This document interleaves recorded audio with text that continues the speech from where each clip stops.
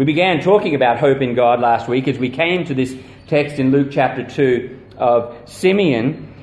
Luke is giving us these three testimonies of Christ. So we've had the testimony of Joseph and Mary. Just before this, we've come to and begun the testimony of Simeon, and we'll move into seeing the testimony of Anna about the nature and character of Jesus Christ.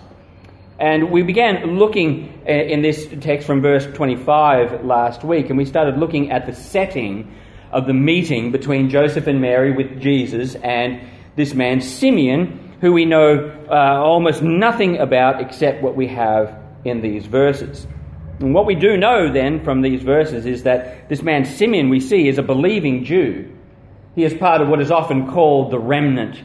That is, that small group of Jews who hadn't been deceived by the religion and the gods of the others, but who had clung firmly and deeply to the promises of God and to the coming Messiah. And he believes in the coming of the Messiah to save both from sin and to deliver them as has been promised so long. Simeon here is a unique man in that he's uniquely informed that he will not die until he sees the coming of the Christ, of the Messiah. And so on this day, he is led by the Spirit of God into the temple for a specific moment. And so we looked into those details and those thoughts last week, and we saw in this event, as we see the coming together of these people, what God had in mind here and the hope that Simeon had in mind. It was a hope we see in Simeon that was deeply satisfying. And so that was our thought last week, that hope in God is satisfying. To know the wonder of salvation that God gives us, we need to find satisfaction in that God is all. And we've sung songs about that this morning. These are all in all, and all I have is Christ. These songs which express a heart's desire to know and to have Christ as our satisfaction above all else. Because as we live in this life and as we struggle with the sin around us and the sin in us as we live for God in this world, we will never kill sin in our life if we don't find God more satisfying than we find the sin. And so we won't know that satisfaction if we don't know that. And so the hope we have in God is about growing in our understanding and satisfaction, our eagerly anticipating His coming and living in that regard. Now we want to turn our attention in our verses this morning from the circumstances or the setting of their meeting to the words that Simeon gives. So the second part of the text we have here before us. So let's read that this morning. We're going to read from Luke chapter 2. We'll begin in verse 25 and read through verse 35 this morning. Behold, there was a man in Jerusalem whose name was Simeon. This man was just and devout, waiting for the consolation of Israel, and the Holy Spirit was upon him. And it had been revealed to him by the Holy Spirit that he would not see death before he had seen the Lord's Christ. So he came by the Spirit into the temple, and when the parents brought in the child Jesus to do for him according to the custom of the law, he took him up in his arms and blessed God and said, Lord, now you are letting your servant depart in peace, according to your word. For my eyes have seen your salvation, which you have prepared before the face of all peoples, a light to bring revelation to the Gentiles and the glory of your people Israel. Joseph and his mother marveled at those things which were spoken of him. Then Simeon blessed them and said to Mary, his mother, Behold, this child is destined for the fall and rising of many in Israel, and for a sign which will be spoken against. Yes, a sword will pierce through your own soul also, that the thoughts of many hearts may be revealed. Let's ask God's blessing on His word before we continue. Our Heavenly Father, as we come to your word this morning, we pray for soft and tender hearts to learn, to grow, to be drawn to you. May your Spirit, the freedom within us to work, to guide, and to teach today. In Jesus' name, amen. So here, as we come to Simeon's words, we're going to look at this last portion from about verse 30 through the end of the verses we just read. As we come here, we see Simeon's words to the parents, to Joseph and Mary here. And when he speaks here and tells us about why Christ came and the effects, the influence of Christ's coming on this earth. The importance of what this is. We saw last week that hope in God satisfies, and this morning we're going to continue that thought through and seeing that hope in God saves and hope in God separates as we look at the remainder of Simeon's words here. So let's start there at the beginning, that hope in God saves. These verses, as he begins his words to Joseph and Mary, it's in verse 30, "For my eyes have seen your salvation, which you have prepared before the face of all peoples, a light to bring revelation to the Gentiles and the glory of your people, Israel." First thing we want to notice here as we look is that Jesus is your Savior. And that is, when I say that, by saying Jesus is your Savior, I'm emphasizing that he is personal. The personal nature of what is taking place here. This gets to the heart of our hope. So the words that Simeon speaks here is getting right to the heart of why it is that he can say, "I can now depart in peace." Why is it that he has confidence to say that, to know that having seen this, having gone through this, that he can say of himself and in such confidence, "I'm ready to go. I know what God has done and I am satisfied in God." And it's not just for Simeon, but this goes to the heart of why we have confidence in eternal life. Why we can say to others who ask us, "Do you know what's going to happen after you die?" Say, "Yes, I know I am going to heaven. I know I am going to be with God for eternity." This is Simeon's anticipation. Romans chapter 5 and verse 5, I think I read last week, says, "Now hope does not disappoint." God does not disappoint in his hope. He says, because the love of God has been poured out in our hearts by the Holy Spirit who was given to us. There is an important theme, and perhaps as I started saying that the personal nature of this, you think, well, I've heard this before. Because there is a very important theme that runs through all of these testimonies from the very beginning. From when we've seen Zacharias and his words, and Elizabeth and her words, and Mary's song, and now to Simeon. In all of these words, one thing that has run through all of them is the very deeply personal nature of the coming of Jesus. Why he's coming, and how deeply that affected them as individuals while they had their eyes on the great picture. They saw the glory of what was coming. They knew what he was coming for in the grand, glorious idea of what came, but they also saw this very deeply, personally. Their hope, their anticipation isn't just about a nation or a kingdom or a great plan or the ultimate purpose of God. That was certainly part of it, and we spoke about that last week, but that wasn't all of it. Their hope came because this was deeply personal for them. It wasn't just about the nation, but it included them as individuals. We think through this and we talk through what's happening here. We're not just talking about theories. Neither are we just looking here at doctrine, saying this is the truth of what God does and this is who Jesus is, and we need to know this and understand this in our minds as truth. Nor is it about here God kind of showing how to get the balance of life right. That is, if you do enough right and do enough wrong. God isn't a bookkeeper. He doesn't try and balance the sheets. It's not about if you do right enough against how much you do wrong and balance it all. It's not about that either. This is the glorious the glorious purpose of God, the great and grand and glorious purpose of God for his own glory and the care of his people is nothing if it is not personal. It means nothing if it does not affect us personally. John 3:16, that verse we know so well, it says that for God so loved the world that he gave his own son. You don't give your own son if you're not personally invested, if this is not personal. Romans chapter 5 and verse 8, we're told this: "But God demonstrates his own love toward us in that while we were sinners, Christ died for us." Deeply personal. John tells us in 1 John 4:19, he says, "We love him." Why? Because he first loved us. From these words, from what we read this morning and what comes out this morning, we see and we know that God is speaking through his word to you. This isn't a whole call. We're sitting here today and God is using his word to speak to us.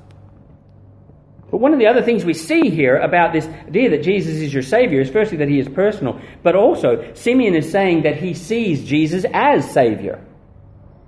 And that's a very important part, right? Because that's what he's doing. "For my eyes have seen your salvation." He's seeing Jesus as Savior. His joy, his hope is in that Jesus is a Savior. This joy-giving, heart-satisfying hope exists in a world which needs saving. We talk about hope, and we talk about the glory of what's ahead of us and having hope, but it is this joy, it is this satisfaction which God gives us, and it exists in the context of a world that needs saving.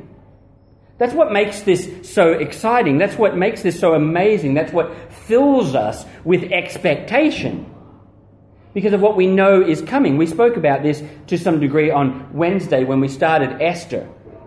And we looked at the context in which God is working in Esther. God is working in Esther for the good of his people there, to rescue his people out of what is going to be a disaster for them from a perspective of humankind. But the work that God does there, as God is moving and doing his thing to take care of his people, that work that is done in the context of a wicked, unruly, and impetuous king. And the reality there is what Esther needs to do and what needs to be done in that for God to save is happening in the context of wickedness and immorality. And the same is true in our lives today. The hope that God gives is not, we're not put in some sort of bubble. God doesn't save us and then put us in some kind of bubble that moves us away from everything. But this hope, this expectation, this glory of what is before us lives in us in the context of a wicked and God-defying world. It is a world which needs saving. So the hope that Simeon says, he says, "My hope is because I see my Savior." Because he knows the world needs saving. It needs saving. God himself is intervening here. He is intervening in a world that needs saving. Why? I think the story of this of human history shows us that. In the beginning, when God created man and woman, and Adam and Eve in that garden, God personally interacted with them every day. He came down and he spoke with Adam and he interacted with them, and he guided them in what they needed to know and how they needed to follow him and what he expected, and he did that. And he did that with mankind not because he was obliged to. He did that with mankind because he wanted to. It was his choice to interact with mankind. His salvation, which he brings now in Jesus Christ, is to restore that relationship. To restore that relationship that we have to him, to reconcile us, is another great New Testament word, where he is reconciling us or bringing us out of from under his wrath and bringing us into his family. Reconciling us to himself. This is the great anticipation. This is the great satisfaction of our souls, that we will be with God. That is our hope. That is our anticipation. Jesus said it in John chapter 14 when he's speaking to him and giving comfort to his apostles before he is going to depart. And he says, we cling to those words often, that he's preparing a mansion or rooms for us in heaven. But that's not the key. We cling on to say, "Oh man, I can't wait to get to heaven and see my room." or whatever it is he's preparing for me. It's streets of gold and glory. But what is the key to what he has for us? He said it like this, and if I go and prepare a place for you, I will come again and receive you to myself. Why? That where I am, there you will be also. There's the key. That is our hope. That is our anticipation. That where God is, we will be. In Revelation, when we're given a picture of eternity, writes this, and I heard a loud voice from heaven saying, behold, the tabernacle, the abode, the dwelling place of God is with men, and he will dwell with them, and they shall be his people. God himself will be with them and be their God. That is our hope. That is our eager anticipation. That is the end to which God is bringing salvation. Now, before we move on to the next thought, let me sermonize a little bit. That means let me take a point here and not quite use it in context, but make a further draw a little application out of it. It says here, when he says, for my eyes have seen your salvation. Simeon saw Jesus as Savior. He looked on Jesus and he knew what Jesus was there for. He knew what it was about because he'd been shown that. But he saw Jesus as Savior. Throughout history, and right now, it is true that many can't see Jesus as Savior. We see him many other ways. Sin and Satan have blinded us to the truth. We may think good things about Jesus. We may understand that he was moral and a good example, and that he set us a lot of good things to follow, and that he was a good man, a prophet even, maybe. And think many good things about Jesus. But if I don't truly see him as Savior, it all means nothing. It doesn't matter how I see Jesus unless I see him as Savior. Nothing will make a difference. The question then is, how do you see Jesus today? Do you see him? Have you seen him as Savior? Do you know for certain that he died for your sins? So you can have your sins forgiven? Or have you grown up or lived for some time thinking, well, I like Jesus and I like going to church. The idea is good and it helps me. It helps me raise my family with good morals and things. So I like Jesus. That's good, but that's not going to get you to heaven. It's not going to get you with God. We need to see Jesus as Savior. The second thought I have in this regard is, not only is Jesus your salvation, but Simeon tells us that Jesus is the light of the world. He says for us in these verses, which you have in verse 31, which you have prepared before the face of all peoples, a light to bring revelation to the Gentiles. Do you think it's strange here, as we read through this, do you think it's strange or odd, maybe it strikes you as unusual here, that a God-fearing, Messiah-anticipating Jew would speak firstly of Jesus coming for the Gentiles before he speaks of what he came to do for his own people, for Israel? In Isaiah 49 in verse 6, it says, I will also give you as a light to the Gentiles. So this is not a new idea. The idea that the New Testament brings us, that Jesus is a light to the world, that he is there for the Gentiles, is not a new idea.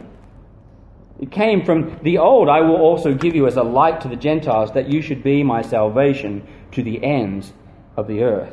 You see, he is not only Israel's Messiah, but he is a Savior for the world, for peoples of all places and nations and countries. You think about it. How is it that we speak of hope? Usually when we speak of hope, we have within us or within our minds the idea of light, don't we?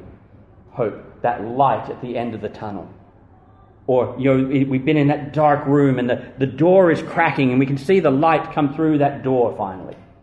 Very often that's how our hope fills our minds, with that idea that hope is a light that shines in darkness, when we've been in darkness and lost in darkness, and we have this hope at the end that there is light.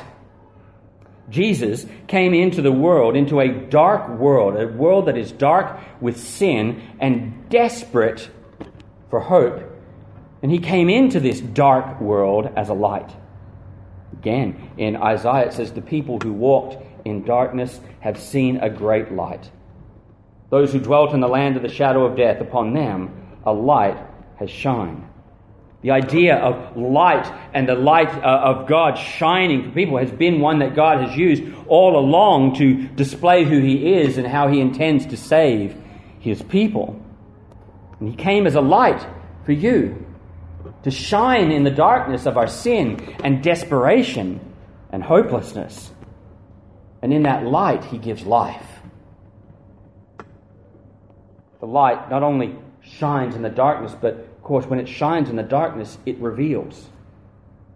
If Jesus is the light to the Gentiles, the light to the world, He reveals the truth. This is part of what that light expresses for us.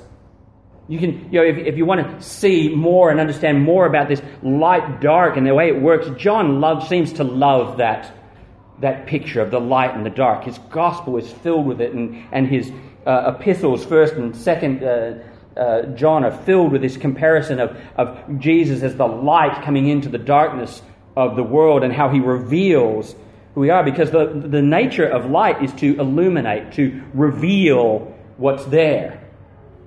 To see what's there. We have the top of our steps. When we go up the steps, we rearranged the girls' room the other day, and they had a big dollhouse which they don't use anymore. It's in transition. We're slowly getting it so that we can just get rid of it.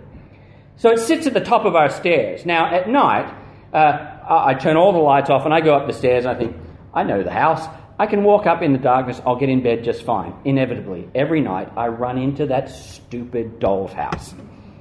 Things fall off and fall all over. So I don't know where. Now, if I was smart, right, and I'm not a smart man, but if I was smart, I would at least have the hallway light on because I could turn it off when I got right there in front of it. But I don't. Every night, the lights go off, and every night I run into the dollhouse because I haven't revealed what's there. Light is to reveal for us truth so that we can find our way to where we need to be. This is what Jesus does for us. He reveals truth. He reveals and illuminates for us the nature of ourselves, that we are by nature sinful. He reveals the wickedness that is hid inside of our own hearts. The truth of God's nature is also revealed, and He shows us that God is holy and righteous and pure. He is opening and revealing to us all of these truths. His light reveals the way to the truth Himself. Because of Jesus, those who believe no longer walk in darkness, Peter says, but in His marvelous light. Not only is Jesus the light of the world, we'll start to put all of this together in one thing in just a moment, but not only is Jesus the light of the world, but Simeon also tells us that He is the glory of Israel. So here he moves to that second part here. He is a light to the world. So we see, as I've titled this whole series, the wideness of God's mercy. His salvation is for all people. But there is a specific part in that as well. This wideness, which we saw in the previous phrase, we now see narrowed into some specific details of God's great work. That He will fulfill His promises. Although He's coming and He's going to bring salvation to those outside of Israel, as He had always intended to do, God hasn't and He will not neglect Israel. He hasn't changed His mind. He hasn't decided on a better way or shifted. He has always promised that He would keep what He said He would do for Israel. And Simeon sees that. He knows that there is a bigger picture, that the world needs to see Jesus as Savior. But he knows also that God has made promises to Israel and God intends to keep those promises. He intends to deliver Israel in the fullest sense of all that means and all He has promised. So much of our hope as believers in this day and age, so much of our hope of the future is tied up in God's promises to Israel. God has this magnificent and wonderful way, because He is God, to be able to bring all of these things and fulfill them all together in one glorious, magnificent way. That in the end, God can fulfill all of His promises that He made to Israel, that they will be great, that they will have their land, that they will rule and they will reign and they will have everything God promised to them, but at the same time, gather in those sheep from other folds. And we can all, from every nation, tongue, and tribe, praise the God of our salvation. Because He will work His plan. He will work His plan. God knows exactly what He's doing. He always intended to save people from every nation. And He would do that by choosing the most unlikely group of people, the Jews. Choosing them to be a light and the ones that would bring blessing to this world. He never intended them to be the sole recipients of God's blessing and salvation, but they certainly have a special place in His blessing. In the end, God will beautifully bring all of His people together in fulfillment of all His promises. Hope is for all people, Gentile and Jew alike. That brings us to the last of our points here in hope. Firstly, hope satisfying. Hope in God saves. And thirdly, hope in God separates. Verse 33, Joseph and his mother marveled at those things which were spoken of him. Then Simeon blessed them. So you think on this. I don't like the title I've given it, but it works. Jesus inspires us. He inspires us firstly in awe.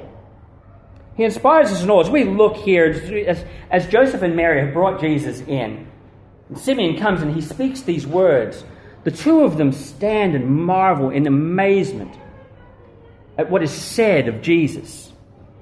They take it in, and they listen. We've seen this happen before already with Mary in Luke already.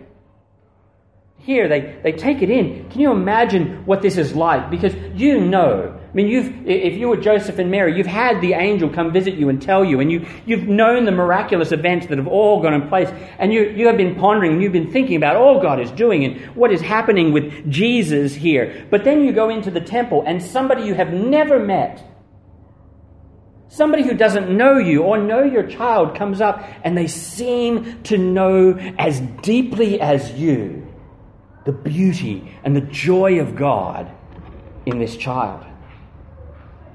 And they were moved and they are inspired in awe by God to see somebody else who has a knowledge of what God is doing, who has a deep desire for what God is doing, who has a love for God, and He inspires them in awe of God. But you'll notice that this marvel happened right here. Right in this moment. Something we are often tend to do sometimes is, because the hope of God and the anticipation of what is ahead of us, we look forward and we look for the hope and the glory of God which is ahead, and we forget to see the hope that God gives us right now. To stand in awe now. To see the work of God in our lives right now. We forget sometimes to look at that, to be inspired by God in awe, and to see Him and His work. Not just to see what God will do, but to see what God is doing. To see what He is doing now. To work towards His great and glorious end. And when that happens, when God moves in us and we're inspired in awe, what we see of Simeon also is that he is inspired to bless. He is moved to bless Joseph and Mary. It is to recognize God's work, to seek God's blessing on their life, to pour out encouragement on them. When you see the work of God in the lives of others, be a blessing, be an encouragement.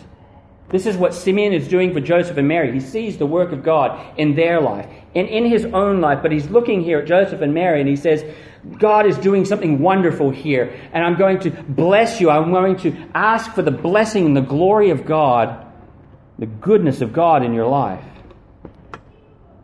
One of the beauties of being part of God's people is the community in which we are in. The way He draws our hearts together to bless one another, to encourage one another, to strengthen one another. It doesn't just have to be about the big things. It can be about the little details, the little blessings, the things that God pours into our life every day. We see the work of God in the lives of people around us. Comfort, encourage, strengthen them in those great and glorious works of God. When we ask for prayer for one another, and you say, well, you know what? God has done something good in my life. Say it. So that we can be an encouragement to you as we see the work of God in your life. Now let's turn the corner with Simeon here. Because the next thing we see is that Jesus divides. He divides. This is where the first time in the Gospel of Luke where Luke takes us in a negative direction. So far, from beginning to this point, it has just been glory on glory on glory, as we have seen the work of God so often. And here, things take a turn. We see something, we see a theme which has not yet arrived in Luke, but which is going to play a very, very important part in the rest of the Gospel. Simeon continues here, it says in verse 34, then Simeon blessed them and said to Mary, his mother, behold, this child is destined for the fall and rising of many in Israel, and for a sign which will be spoken against. Yes, a sword will pierce through your own soul also, that the thoughts of many hearts may be revealed. We've said it, we've looked at it, we've understood it, that hope in God is a powerful, strengthening, and comforting thing. It is a wonderful thing that God gives us for this hope. But what is true about hope in God is this. We see at least the first part here as he speaks to Mary, is that hope in God does not separate us from the pain of this world. To have hope in God does not separate us from the pain that is in this world. Hope in God is about the strength and comfort of God in the midst of the pain of this world. That we have hope.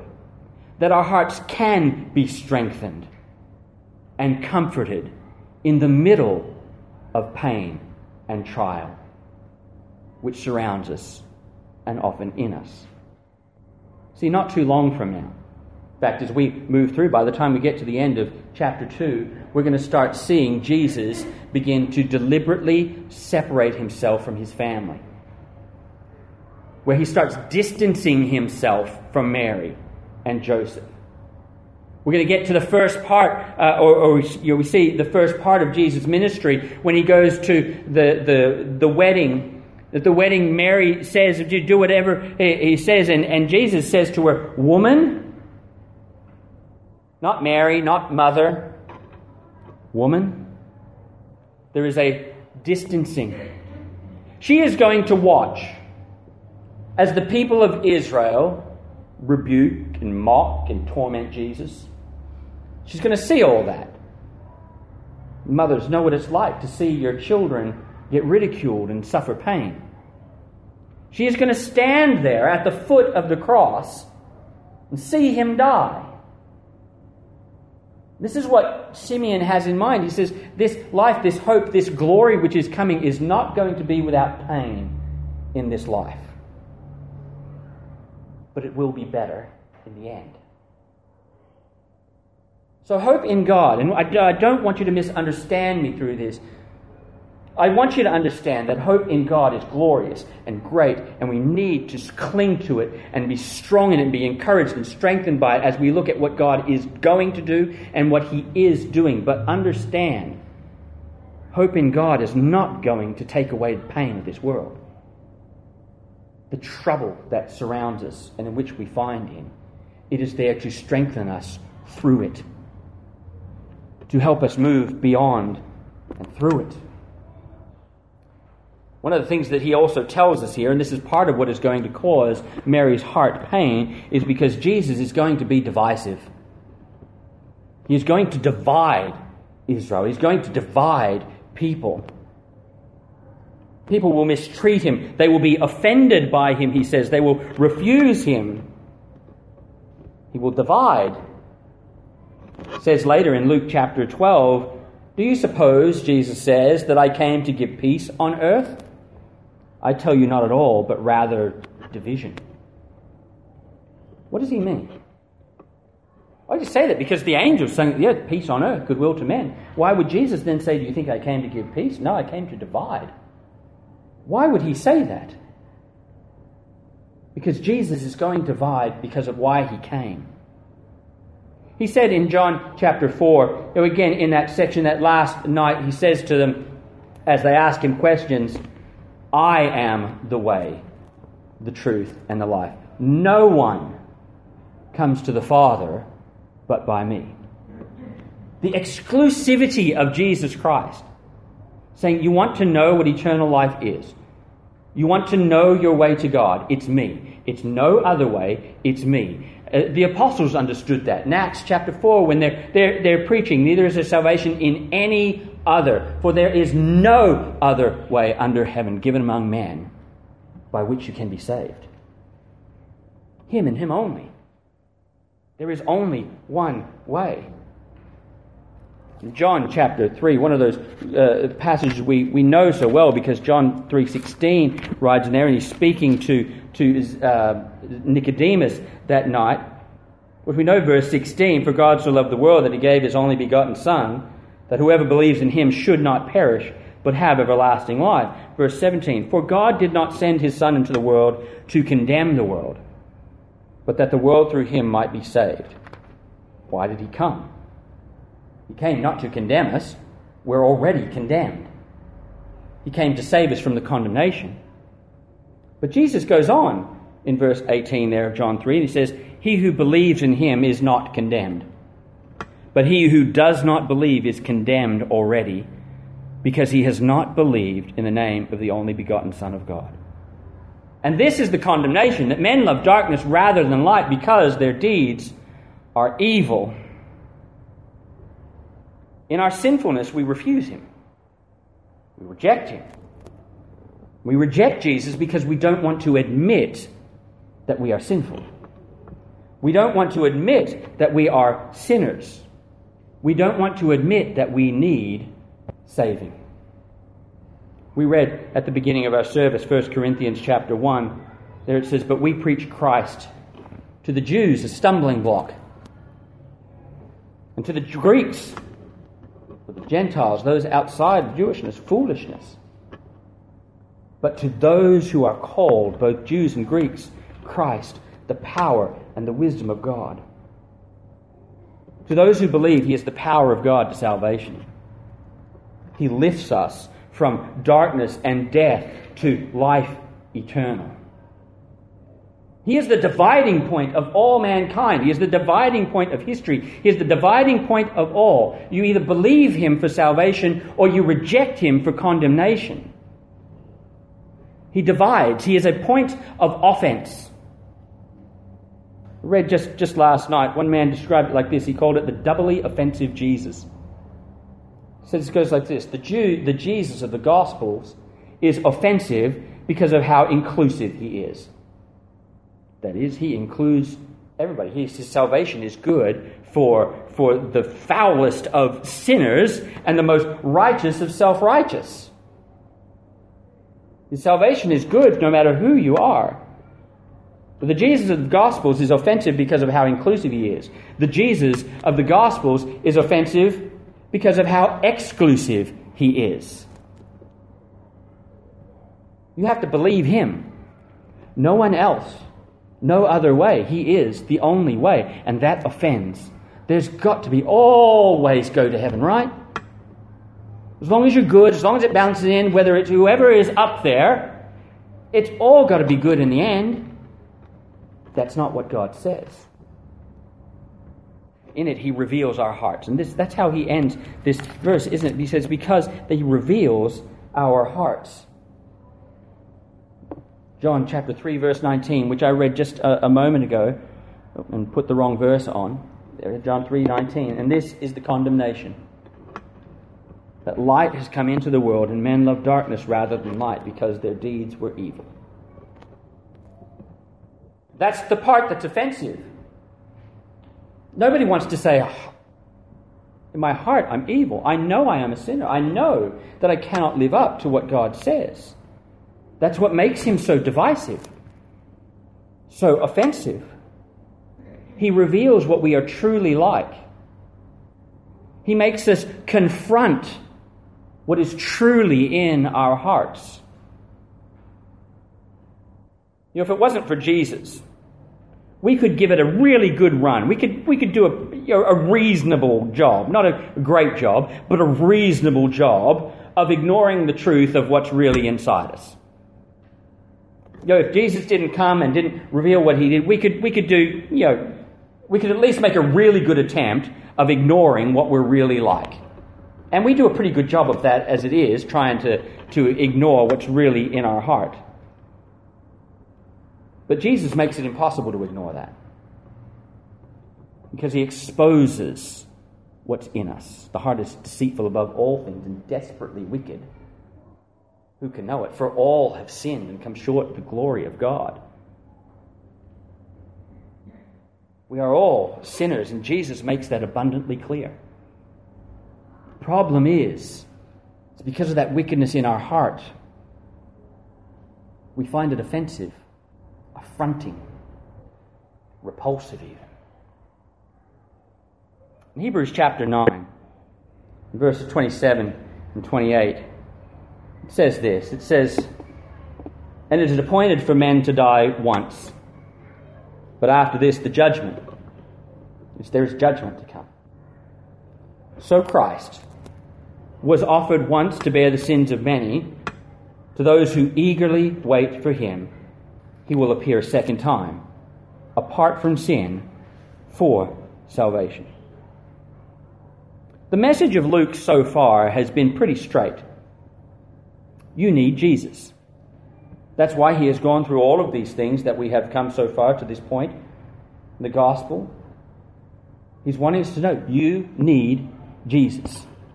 There is no other way. There is nothing else. Jesus didn't come to condemn you. You're already there. You already live under the wrath of God because of our sin. He came to save us from that condemnation.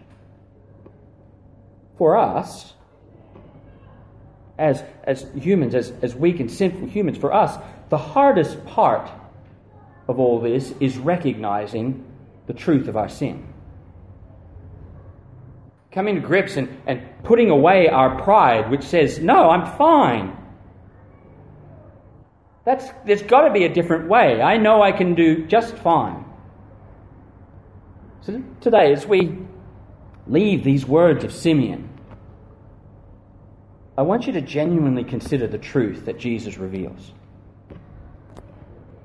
The truth of our hearts, the truth of who Jesus is, what he came to do. To look to Jesus to save you from that sin, which we know. We all know what's in our hearts. We're just doing our best to ignore it. To find true hope in God. True, genuine hope. A hope that satisfies and a hope that saves. And for the believer, for those who have believed Jesus as Savior, Jesus is our hope. He is our all. Our everything.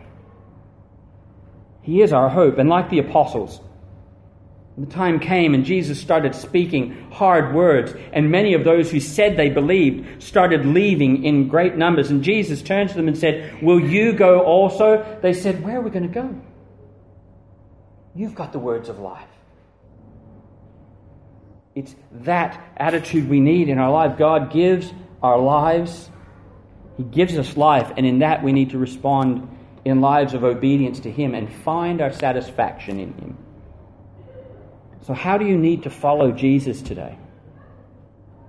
What is it? You say, if He is my all, if He is to be my satisfaction, and I'm to find my satisfaction in who He is and what He has done for me, and following Him and giving my life for Him will be satisfying.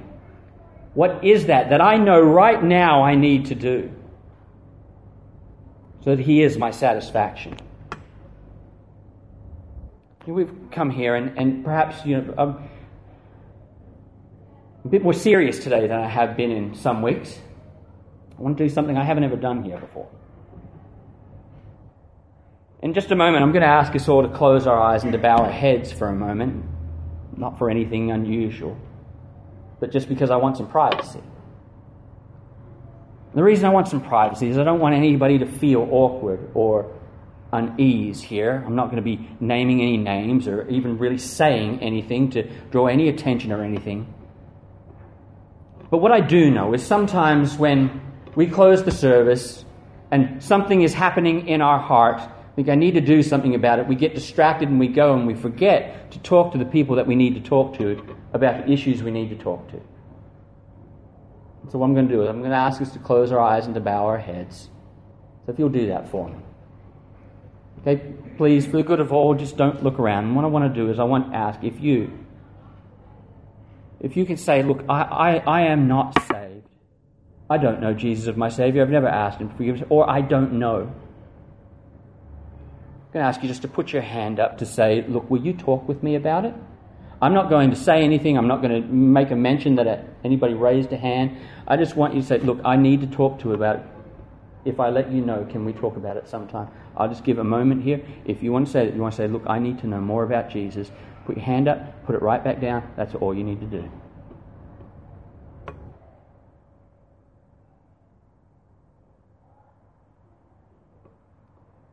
Let's have a word of prayer.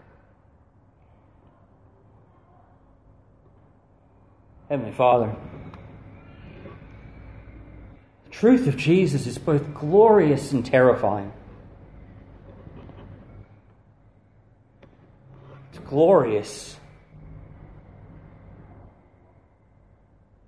because of what He does, the hope He brings, the forgiveness we have, the freedom that comes to our hearts, the satisfaction of our hope. Terrifying at the same time because the results of rejecting Jesus are so catastrophic, so horrifying, so terrifying, so eternal. So Lord, as a people of God, we thank You for Your salvation, for Your rescue, for bringing us out of darkness and into light. And for those, Lord, who don't yet know You as Savior, but who are thinking about it, whose eyes have not yet been opened, dear God, I pray for them that You would open the eyes, that You would take the blindness away that Satan and sin have brought, that they can see You as Savior and know the glory of Your salvation. These things I pray in the name of Jesus, our great and glorious Savior. Amen.